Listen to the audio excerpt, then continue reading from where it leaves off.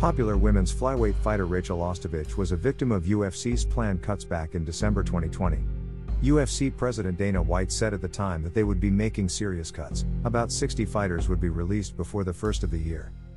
Ostovich, despite her online following, had dropped 3 straight fights and made it very easy for the company to part ways with her. Many of her more than 753,000 followers have been asking her to join OnlyFans, but she fought back against it. Instead, she started her own website that pretty much does the same thing: get fans to pay a monthly subscription to see intimate photos and videos of her. Greater than view this post on Instagram. Greater than. Greater than. Greater than. Greater than. Greater than a post shared by Rachael Ostovich, at Rachael Ostovich. Her career record stands at 4-6. There is no word if she will ever get back into the octagon with another promotion.